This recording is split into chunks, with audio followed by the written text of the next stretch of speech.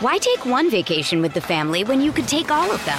With Royal Caribbean, you don't just go to the beach. You visit a private island and race down the tallest water slide in North America. You don't just go for a road trip. You ATV and zip line through the jungle. You don't just go somewhere new. You rappel down waterfalls and discover ancient temples. Because this isn't just any vacation. This is all the vacations. Come seek the Royal Caribbean. Ships Registry, Bahamas. Another day is here, and you're ready for it. What to wear? Check. Breakfast, lunch, and dinner? Check. Planning for what's next and how to save for it? That's where Bank of America can help. For your financial to-dos, Bank of America has experts ready to help get you closer to your goals. Get started at one of our local financial centers or 24/7 in our mobile banking app. Find a location near you at bankofamerica.com/talktous. What would you like the power to do? Mobile banking requires downloading the app and is only available for select devices. Message and data rates may apply. Bank of America N.A., member FDIC. With threats to our nation waiting around every corner, adaptability is more important than ever. When conditions change without notice, quick strategic thinking is crucial. And with obstacles consistently impending, determination is essential in overcoming them. It's this willingness, decisiveness, and resilience that sets Marines apart. With our fighting spirit, we don't just fight battles, we win them. Marines are the constant our nation counts on to fight the unknown. And through adaptable problem solving, we do just that. Learn more at marines.com. The only daily Premier League podcast. This is Football Social Daily. Hello and welcome to the Football Social Daily on this Thursday, where we'll be reviewing last night's action in the Champions League and tonight's action in the Europa and Europa Conference Leagues. The Erling Haaland goal machine was back in action with a double last night at the Etihad as Manchester City romped to a 5-0 victory over FC Copenhagen. And an impressive scoreline at Stamford Bridge for Graham Potter with his first Champions League victory, 3-0 over AC Milan.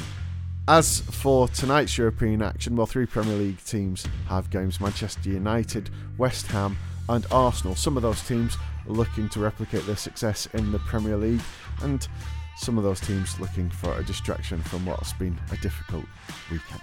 I'll be your host for the next half hour or so. My name's Ant McGinley, and to help me look at all those games, I'm joined by 2 stalwarts of the Football Social Daily family. First up, Manchester United supporter Joel Tudor. Good morning, guys. And alongside him, Liverpool fan Steve McNaughton. Good morning, guys. So let's start, first of all, at the game I was at last night at the Etihad, where Manchester City pretty much picked up where they left off on Sunday. And where was that, Joel? Sorry, did someone say something? There's a bit of a repeat going on there. We don't talk about these kind of things on this podcast, and it's done. It's in history. I look forward. Yeah, so last night, Manchester City ran out 5-0 winners. It could have been more, actually, were it not for some sterling goalkeeping from the FC Copenhagen goalkeeper.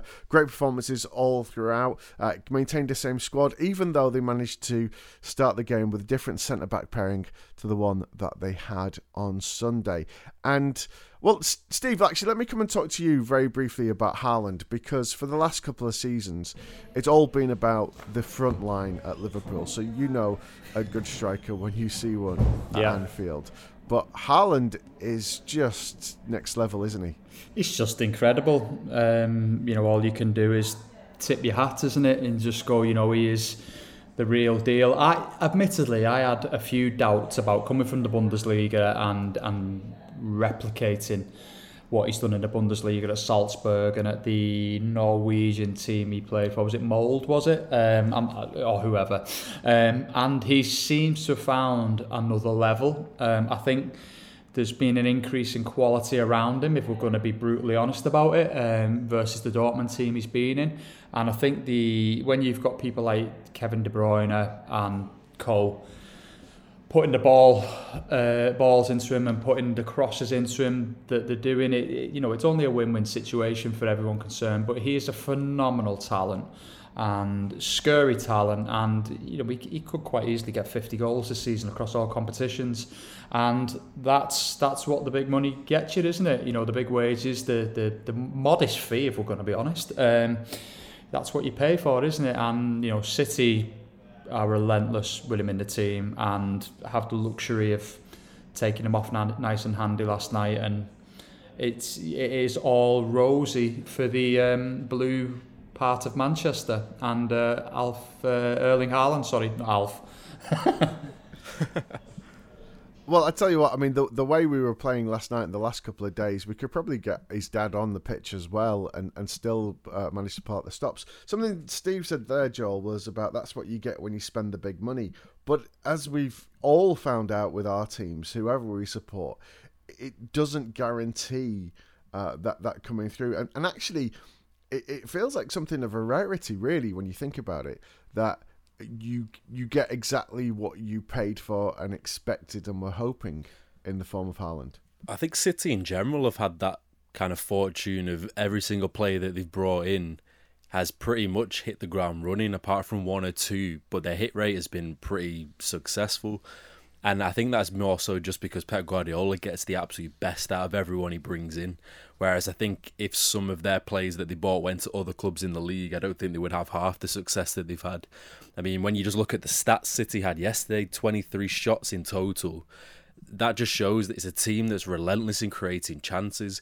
And that's why Haaland's completely thriving in that team, because every single time one of their fullbacks or wingers gets the ball, they no longer have to try and pass it into the net or thread it through the eye of a needle. They can just put it into the box, and they know that Haaland's going to be in and around there, 6'5" guy who they've not had at all since Guardiola's been there. And like I say, I feel like he's just the missing jigsaw piece. And with Steve, in the fact that prior to him coming to City, I did have slight reservations just because City weren't the side who ever had a target man. They were always so fluid in their attack, and they never really, it always felt like they had a false nine at some point. Whereas now that they've had a proper statement player right up top who doesn't really get involved in the game apart from when he's picking the ball out of the net, it's changed completely, and it's changed for the better for them. So it's a team that just creates so many chances that it's hard for him not to score. And the fact that he was already coming into City already really prolific, now he's just elevated his game. I don't even think it's because of Guardiola, it's just because of the team that he's in, which is some of the best playmakers in world football. You've got to ask as well, like, there's a lot of chat about the different records he's breaking, and now people have started talking about could he start to challenge Jamie Vardy's record of scoring in consecutive games, which, let's be honest, nobody's going to be surprised about. But in terms of actually coming up against him, like, how do you set yourself up to defend against a player like that? Because it's not just his size, Steve, it's his movement. Yeah, it's a real conundrum for whoever comes up against it. And I just think that, you know, in the Premier League, there's probably not a centre half, even though we've got some pretty good ones in the Premier League, that is going to be able to handle him. And that's the reality of it. And I think that's why City will score very heavily this season. I think the goals for will be off the scale this season. I think it will beat all previous records that we've had, and that's what having that absolute giant of a guy who times his runs to perfection, who has the spatial awareness that he has, that has been able to kind of seamlessly integrate himself into a new system at City. And there's no negatives here from a City point of view. Everything is good news around Erling Haaland, and long may it continue as far as they're concerned. I think, everyone's got to be honest about it and go, is the lad going to spend the rest of his career at City? No. He might do 2 or 3 seasons before he goes elsewhere, and I think it's a case of City just trying to clean up and win everything humanly possible in that period, and I think they will do. I don't think anyone's going to stop him while Erling Haaland's in the team. Interesting you mentioned there about his future. Pep has come out and denied these claims that have been going around that there's a Real Madrid release clause that would let him head off to Madrid in 2024. To be honest, by that point, you could understand it, because at this rate, he'll have broken every record there is. And in terms of working out how to defend against him, of course, City travel to Liverpool, not this game week, but the game week after that. But let's just focus on the Champions League while we're here now. This comes up every single year with City around the Champions League. It is the stick to beat them with. It is the trophy they want more than any other. But with what you've said there in terms of Haaland and how the performance was last night and everything else that's coming together, the amount of goals that they're expected to get this season, I know this is a really painful question to ask you as fans of Liverpool and Manchester United, but do you think everything is in place now for City to go on and maybe not even just win one Champions League, but maybe another 2 or 3 at this rate? For me, it just feels like they have another piece in their puzzle. They have another ace in the sleeve, which they never had before. Because when you looked at them in the Champions League previously, I always remember that tie they had against, I think it was Lyon, when they went out in the quarterfinals, when Sterling missed that chance when he was literally on the goal line and it took them out of the competition. And you just think if Haaland was there, you could put a blindfold on him, spin him around 10 times and he'd still find the back of the net.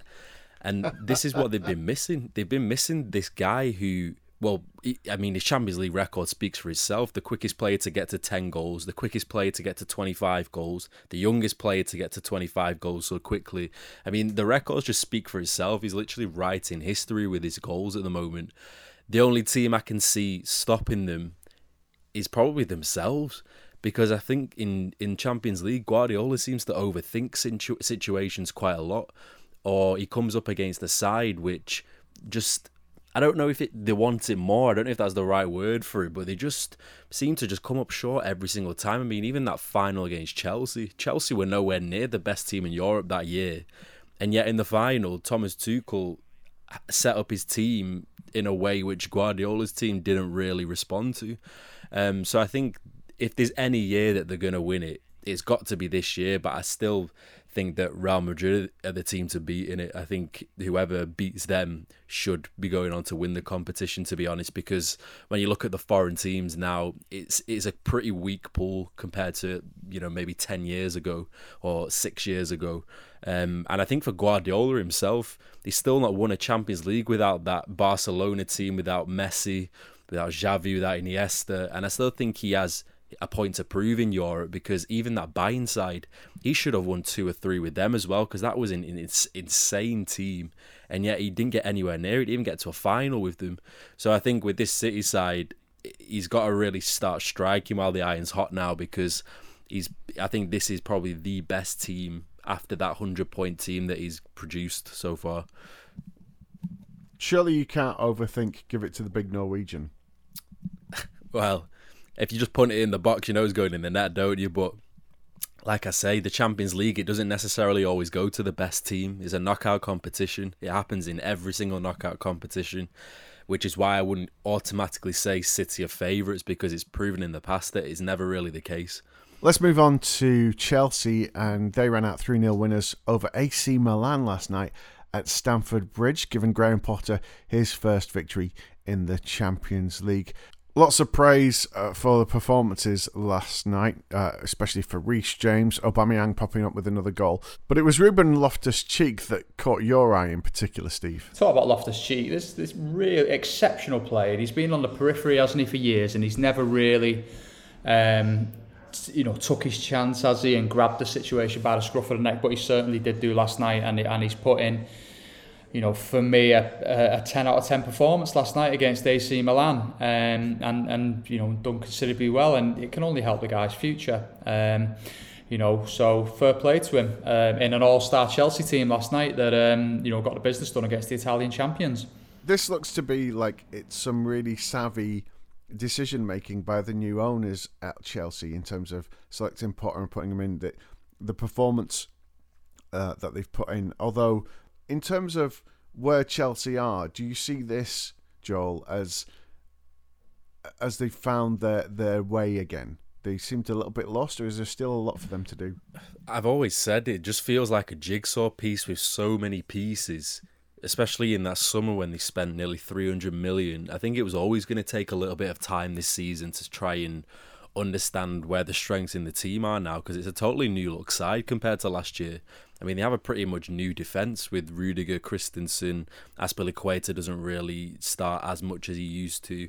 And obviously Alonso's gone as well, so they've got a whole new defence pretty much. And for Potter as well, I don't think he's had much time in the training ground, considering they had the international break. He only had 2 games prior to this one.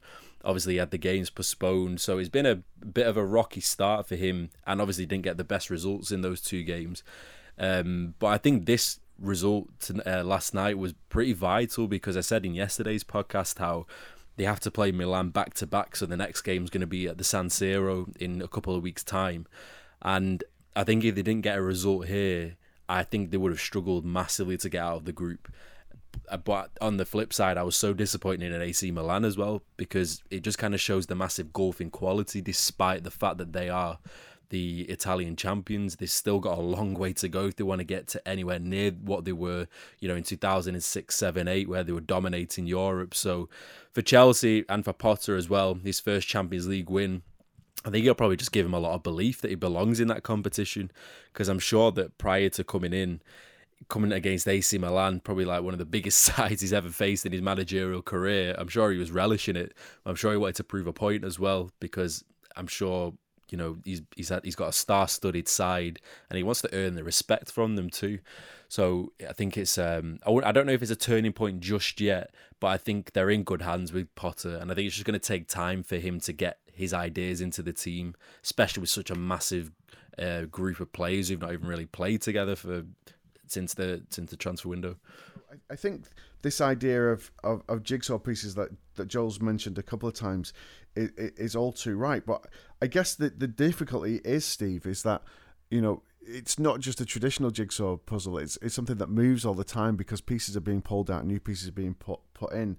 And do you think that's part of the reason that Chelsea and Liverpool have both stuttered this season, is just that constant adaptation, not just bringing new players in, but making space when other players go in? It's a very difficult equation to get right. It is very difficult to get right, and I think I think the teams have stuttered for various reasons. To be fair, I think Chelsea historically stutter. We touched on it earlier, and they were quite fortunate to win that Champions League, weren't they, last year. I think where Liverpool are concerned, I think it's just they've not been active enough in the market and evolved the team as quickly as others have. I think where Aubameyang's concerned, I think he's a safe bet, isn't he? He will get you goals if he starts games. There's no doubt about that. And is he a permanent solution? Probably not. They'll probably think if he can get a season out of him, maybe 18 months, that'll do. But it works, because like you said, they've just wiped the floor with the Italian champions, so you can't ask for more than that, really. Okay, we're going to leave the Champions League there, and of course the next game week just 1 week away, and we're going to turn our attention in the next section to the Europa League. Hey, it's Kaylee Cuoco for Priceline. Ready to go to your happy place for a happy price? Well, why didn't you say so? Just download the Priceline app right now and save up to 60% on hotels. So whether it's Cousin Kevin's Kazoo Concert in Kansas City, go Kevin, or Becky's Bachelorette Bash in Bermuda, you never have to miss a trip ever again. So download the Priceline app today. Your savings are waiting. Go to your happy place for a happy price. Go to your happy price, Priceline. Why take one vacation with the family when you could take all of them? With Royal Caribbean, you don't just go to the beach. You visit a private island and race down the tallest water slide in North America. You don't just go for a road trip. You ATV and zip line through the jungle. You don't just go somewhere new. You rappel down waterfalls and discover ancient temples. Because this isn't just any vacation. This is all the vacations. Come seek the Royal Caribbean. Ships Registry, Bahamas. Hello and welcome back to the Football Social Daily. I'm Ant McGinley, joined by Steve McNaughton and Joel McTudor. Just to make you feel part of the family. So 3 Premier League clubs in action tonight. League leaders Arsenal in the late kickoff. But Man United, let's start with you, Joel. Omonia Nicosia is a 5:45 kickoff at UK time. So obviously not a great day out of the weekend at the Etihad. This surely is a great opportunity for the team to bounce back, although you're going to be without Harry Maguire and Rafael Varane, who are both injured. Currently second in Group E before heading over to Cyprus, having won one and lost one of your opening 2 matches. Where do you see this going? And importantly, the question that's been thrown around a lot, is Ronaldo going to make an appearance? Well, first and foremost, I'm just thinking of all the United fans who've gone to Ayia Napa prior to the game. I don't know if they're going for the football or for the nightlife, but I hope they managed to make it to the game in the evening, because I'm sure it's a little bit wild out there. But I think it's going to be a game for Ten Hag to just try and test even, well, basically just give more game time to those who've been in the fringes, more namely Ronaldo and strangely Casemiro as well, which I'm still quite baffled about that. The group at the moment is still pretty close, which it shouldn't be. Obviously, they had a really poor result against Sociedad in the first game, and then that Sheriff one was a pretty drab performance as well. But these are the kind of games that you just need to be cleaning up quickly and fast, because you don't want to be getting to the end of the group stage games. You're still needing a victory in the last 2 games. You're having to feel the stronger side when you've got all this big build-up of Premier League games to come. I think Ten Hag will just want it done and dusted as quick as he can. And I think we'll see that today with the lineup. I think he'll go with a pretty strong starting 11. And I think for Ronaldo as well, it's important for him now more than ever to be starting, because he's going to want to go into the World Cup match fit, considering it's in just 6 weeks' time. And the fact that he's only playing 1 game every 2 to 3 weeks is not enough for a player who is going into a really competitive competition. But I would be very surprised to see a weak side tonight. I think he's going to want to, and Ten Hag even said it in his press conference, which was that he feels it's essential to keep playing a strong team because they need to gel together, they need to mould together, and he doesn't see sense in fielding a weak side when he needs to get match rhythm in the players' legs, because they've only just come back from a 2-week break in the international break. So I think match rhythm's important for this one, and I'd be very surprised if they don't get a result tonight. So moving on to West Ham, which kicks off at the same time there in Belgium. First 2 games against Anderlecht. And West Ham are top of Group B. They've had 2 wins so far, but it's the start of a very busy period for them. 12 matches in 37 days prior to the World Cup. This is a great thing if you're a fan, because you're getting to see so many more games and so much more action. But we often hear, Steve, that this is, the complaints from the managers about the fixture pile-up and congestion and rotation and those kinds of things. I mean, how much of that, though, is a smokescreen? Because as Joel was just saying there with United, it's important to get that rhythm in. And surely if you've got consistent games coming, every 3 or 4 days, you're really going to build up a rhythm there. Yeah, that's it. And someone was talking to me about my club's running, and I said rhythm is good. When you're in and out of these games and they're coming thick and fast, I think it's a good thing. And I think that West Ham will adapt accordingly on that. They've picked up a good result at the weekend.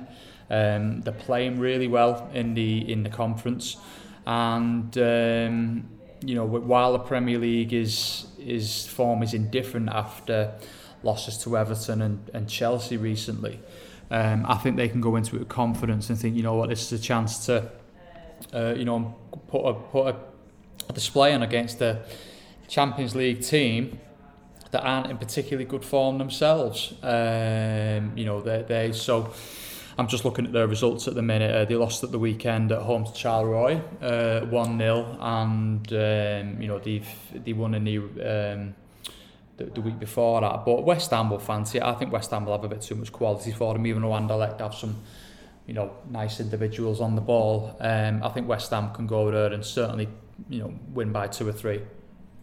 And they had such a great run in the competition last season, considering that their form in the league has been disappointing. This is a really good opportunity, again, similar to United, for them to really sort of push themselves forward and capitalise on the back of that win at the weekend. Yeah, I think it's a welcome distraction, isn't it? And I think that West Ham will need to rotate a bit more smartly. I think they've got a couple of great new signings in there that they need to employ more regularly. I think we touched on it on the podcast last week. Certainly I'm talking about Maxwell Cornet and Scamacca. Lucas Paqueta starts for them in the heart of that midfield, doesn't he, with Declan Rice. And I think, they can go there and put on a show tonight and ease the Premier League woes, although I don't know if that's the right thing to say because they beat Wolves 2-0 at the weekend and cost Bruno Lage his job. Yeah, he will certainly not see it that way. So let's move from the Conference League back into the Europa League once again. And the current league leaders in the Premier League, Arsenal, they're on the way to Bodo Glimt. That's the late kickoff this evening at 8 o'clock UK time at the Emirates. They've only played one game so far in the league because of the way the fixtures have worked out. They beat Zurich 2-1 in their opening game last month. It's just all gravy for Arsenal at the minute, isn't it, Joel? Yeah, and I think it's quite strange to say that because in the past, I think Arsenal have been stuttering in games where they haven't really been able to get a good run going. But right now, they're looking like one of the best teams in the country, and I think it's showing by the fact that they're top of the table. Especially that win against Tottenham, I think that really solidified a lot more for the neutral fans, I would say, because despite the fact that they came to a real team and got beat at Old Trafford, namely, they still were able to beat a pretty. they were still able to beat a pretty good Tottenham side, who I've tipped to be there or thereabouts come March, April, May time. So I think it was a really important result that, and like you say, I think for a competition like this, just in terms of trying to gather momentum, because I even remember when Klopp was first starting his journey with Liverpool and they won the Europa League, I think it was against Sevilla, and that was almost like the catalyst to then go and produce more. And sometimes I feel like this kind of competition is vital in a way to try and do well in for teams who are trying to aspire to go even better the next season. And obviously Arsenal got a pretty tough run of fixtures coming up as well straight after this in a pretty jam-packed month. Obviously they got Liverpool straight after on Sunday, which is going to be a massive test, I think, considering the fact that Liverpool are starting to gain form a little bit, and Arsenal, again, another test for them to see if they actually are the real deal. Then they got Leeds and they got Manchester City, so it's going to be a really testing couple of weeks for Arsenal and Arteta, just to really prove if they are what they say they are in these big moments, because these are the moments that can come back to haunt you come April, May time. So while they're in this good form, you would expect that they would wipe over their game tonight against Bodo Glimt, and then obviously there's going to be the really testing fixtures in the Premier League, which will start to form the narrative around if they are genuine title contenders or not this season.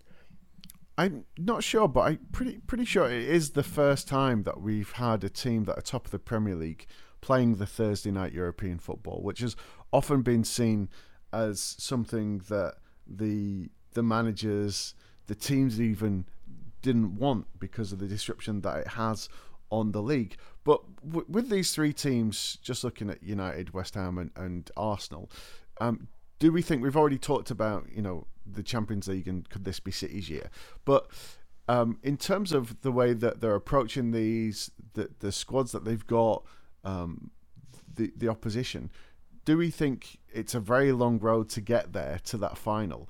But do we think that any of these teams could be coming out at the end of this season with this, not just for a good run for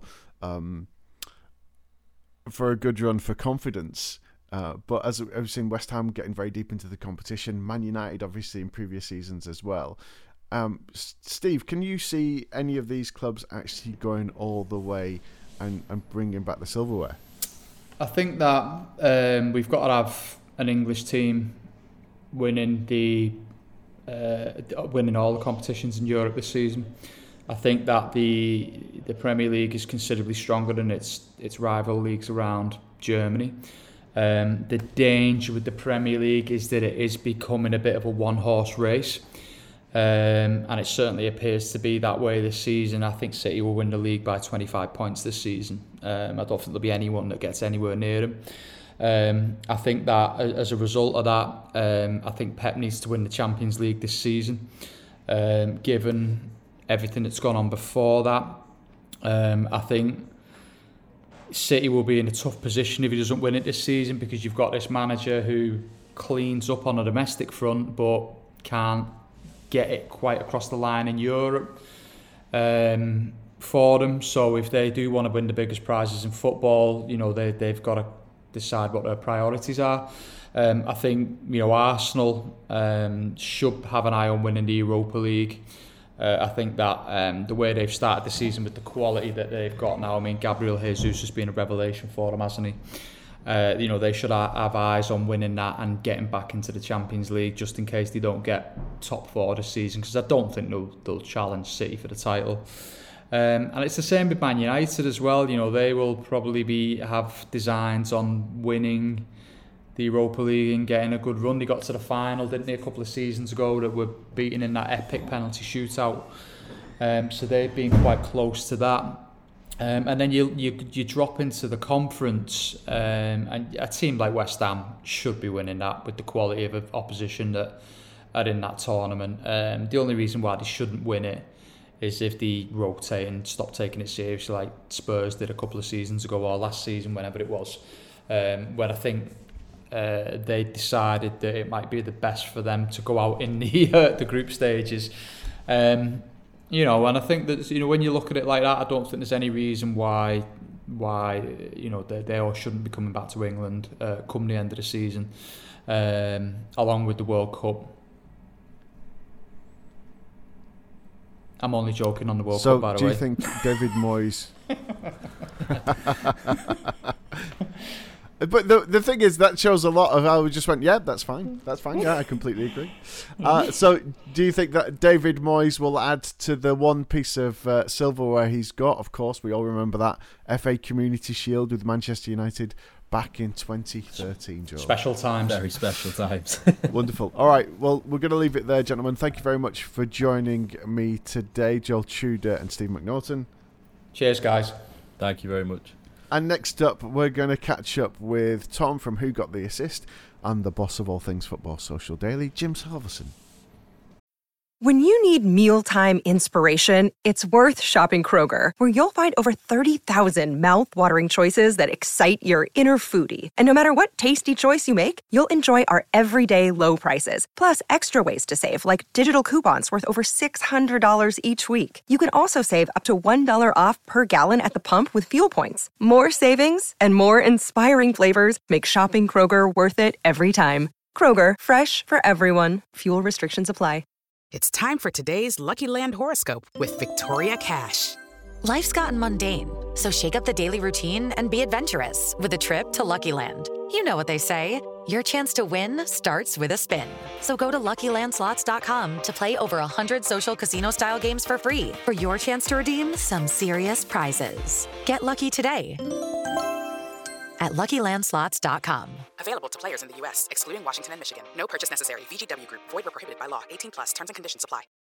Welcome back to the Football Social Daily. Time now for our final section of the show, which is all for you armchair managers out there, as we deep dive into what you should be doing and should definitely not be doing for this weekend's fantasy football. And somebody who knows all too well about what you shouldn't be doing is Jim Salverson. Nice one, Ant. It is indeed time to get involved in some fantasy football surgery, and to conduct that surgery, as always, we've got Dr. Tom from Who Got the Assist, the fantasy football podcast you can find on the Sports Social Podcast Network or wherever it is you choose to find your podcast. How you doing, Tom? All good, Jim. All good. Yourself? Yeah, good. Scrubbed up and ready to go? Just about. I think it was after last week, which was really high scoring for loads of people. You had obviously Haaland going absolutely berserk, and the likes of Phil Foden, Jared Bowen, etc., really stepping up to the plate. Last week was just an amazing week for loads of people, and one guy in particular, James Maddison, who I know we'll speak about, really did kind of catch the eye of many managers, and he's definitely kind of one of those players that's in very much in the discussion right now. You say a high-scoring week for most people. Most people did not include me because I tried to be a little bit too clever. I didn't captain Haaland. I thought Rodrigo at Leeds could get a few goals, and he played out a boring 0-0 draw. It resulted in my 9-year-old child over doubling my fantasy football score. I got a 52 and he got 110.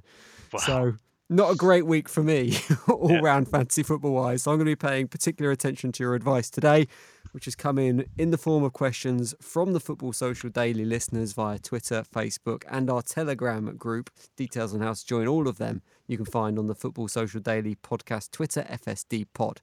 Let's start with Craig G, though, who says, Brighton seems to have got their act together this season and there's some decently priced players in that Brighton squad.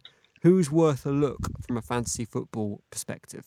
I think that there's two that are really worth a look for you. The first one's obviously Leo Trossard. He's a midfielder at the moment in the game. I think he just rose the other night. He's 6.7 million at the moment, but owned by under 10% of players. And obviously, we've got a new manager in Roberto De Zerbi, and I know you guys have spoken about him and his impact a little bit. What was really interesting about what Trossard was doing and how De Zerbi set up against Liverpool, at least, was that Welbeck was Trossard's accomplice. Like, the whole system seems to be set up to allow Trossard to use his very, very good finishing ability to great effect, create space for him. Welbeck, obviously always energetic, but especially so, was creating the space for Trossard to get in on goal. And I think that he, at just 6.7 million, is a really, really good asset to pick up on. I mean, they do have Spurs next. That is at home, and Spurs have been stuttering. They got Man City in game week 13 and Chelsea in game week 14. So in the short term, you could say, you know what, maybe I'd leave and see what happens with De Zerbi, but there's a really nice game week 12 fixture against Nottingham Forest at home. Then after that, they've got a really, really good fixtures right into 2023. I know we've got a little bit of a World Cup break, but I think he'd be one I'd definitely be looking at. And the other one, if you are looking for a defender at any point, is probably big Lewis Dunk at the back. I mean, he's a fairly uninspiring option, but it's worth noticing that, one, he's a fairly decent goal threat, so he's on for about 2 or 3 goals a season, something like that.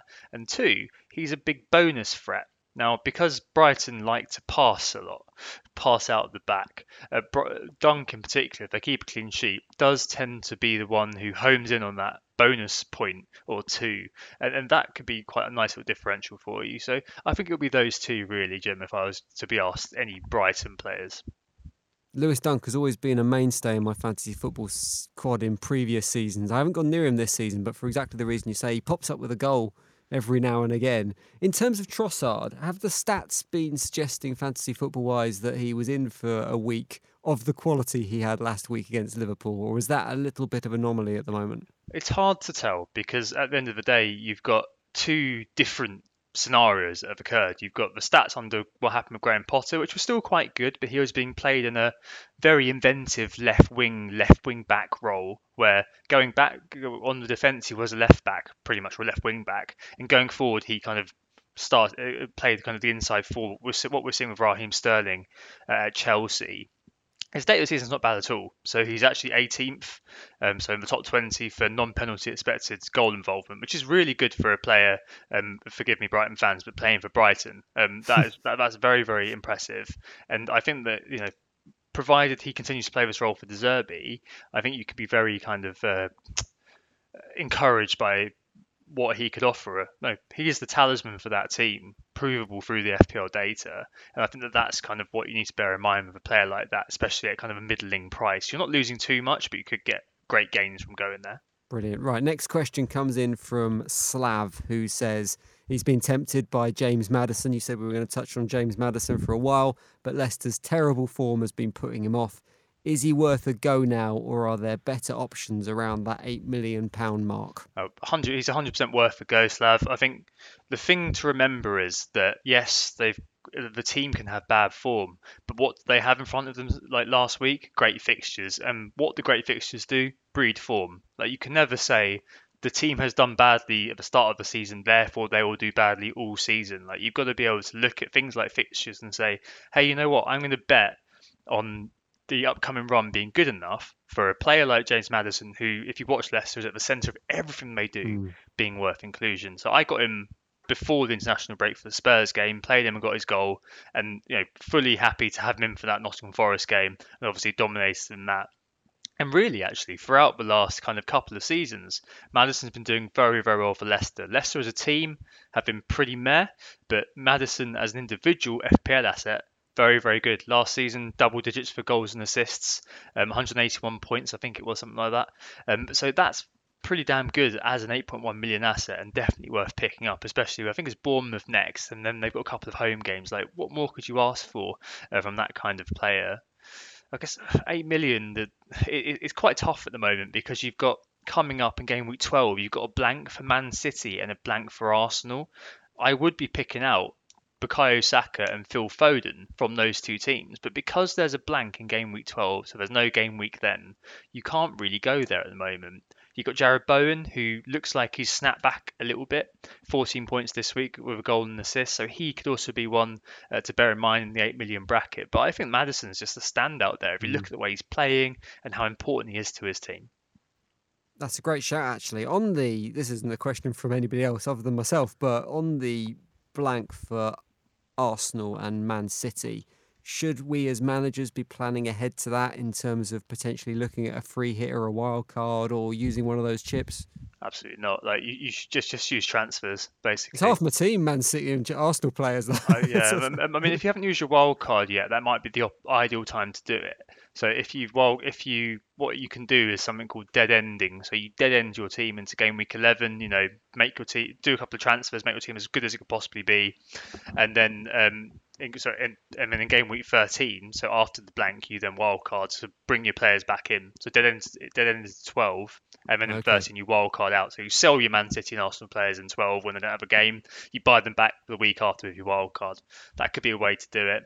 If not, just use your transfers. I wouldn't use a chip, or I definitely wouldn't use a free hit there. Okay, final question comes in from Gooner Guy, who unbelievably isn't asking a question about Arsenal players. He wants to know about Callum Wilson. He says, with Callum Wilson fit for once and seemingly first choice at Newcastle, Isaac struggling with an injury at the moment, of course, should he swap out Callum Wilson for Mitrovic, who he's got at the moment? I think Mitrovic is rated according to the game. He's got a 75% chance of playing. He's got a foot injury at the moment. Callum Wilson is reporting to be fit. Isaac, 25% chance of playing because of his leg injury. Again, according to Fantasy Premier League, we never know how accurate that is. So should he look to get rid of Mitrovic and bring Wilson in for this game week? I'd wait till the end of the week. Look, Fulham were, I think it was 2-3-0 down to 10 men as well when Mitrovic came off. Mitrovic had a knock during the international break. I don't know about you, I don't know if you've ever played Football Manager before, but if you're in that situation, I take off my star man and wait for next week. And I wouldn't be surprised if that's what's happened with Mitrovic this week. So you may not need to replace him anyway. Wilson, as you've implied, great if he actually does get on the pitch. He's got a really fabulous expected goals per 90 this season. I think he's actually second only to Erling Haaland. The problem is he's only played 4 games because he's just always injured, or he's one of those players who is just a transfer waiting to happen, and that kind of puts me off players like that. Just because everything can be going very well, and suddenly you'll find that you've got 1 or 2 players in your team that suddenly are out. And if you're buying these sort of injury kind of threats, that can mean that you lose ground elsewhere because you've got to deal with that problem rather than picking up another player who everyone else is picking up, so you could lose points there. Mitrovic, I'd wait until the weekend, or wait until kind of Friday, once we've heard the press conference from Marco Silva. Still probably been a bit disappointing. I only bought him in fairly recently. He's done nothing for me, but I think he's just one to keep hold of until we find out he's out for a little while. In the same way when Isaac was out for a while, I then moved him on. So I wouldn't kind of force the transfer unless we know for sure that the Serbian's out. Dr. Tom, top tips as always. If you've got a question for next week when we're discussing fantasy football with Tom from Who Got the Assist, you can get us on all the normal social media channels. And of course, you can hear more from Tom discussing more from the world of Fantasy Premier League on his podcast, Who Got the Assist. Search that wherever you find your podcasts or find it on the Sports Social Podcast Network. Now, back to Ant. Jim, I don't know what to say. Really marking us out as being footballing experts there by uncaptaining Haaland. Well, that's it for the show today. We are here every single day, so tomorrow we'll be looking ahead to all the Premier League fixtures this week. And also there's another show, The Dugout, where I'll be chatting to a couple of ex-pros, Matty Fryer and Franny Benali, about all the big footballing stories this week. Thanks very much for your time. Thank you very much to all my guests. See you next time.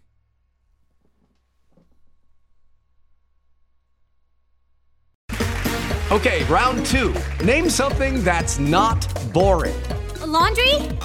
Ooh, a book club. Computer solitaire, huh? Ah, sorry, we were looking for Chumba Casino. That's right, ChumbaCasino.com has over 100 casino-style games. Join today and play for free for your chance to redeem some serious prizes. ChumbaCasino.com. No purchase necessary. Void where prohibited by law. 18 plus. Terms and conditions apply. See website for details. Judy was boring. Hello. Then Judy discovered ChumbaCasino.com. It's my little escape. Now Judy's the life of the party. Oh, baby, mama's bringing home the bacon. Whoa, take it easy, Judy. The Chumba life is for everybody. So go to ChumbaCasino.com and play over 100 casino-style games. Join today and play for free for your chance to redeem some serious prizes. ChumbaCasino.com. No purchase necessary. Void where prohibited by law. 18 plus terms and conditions apply. See website for details.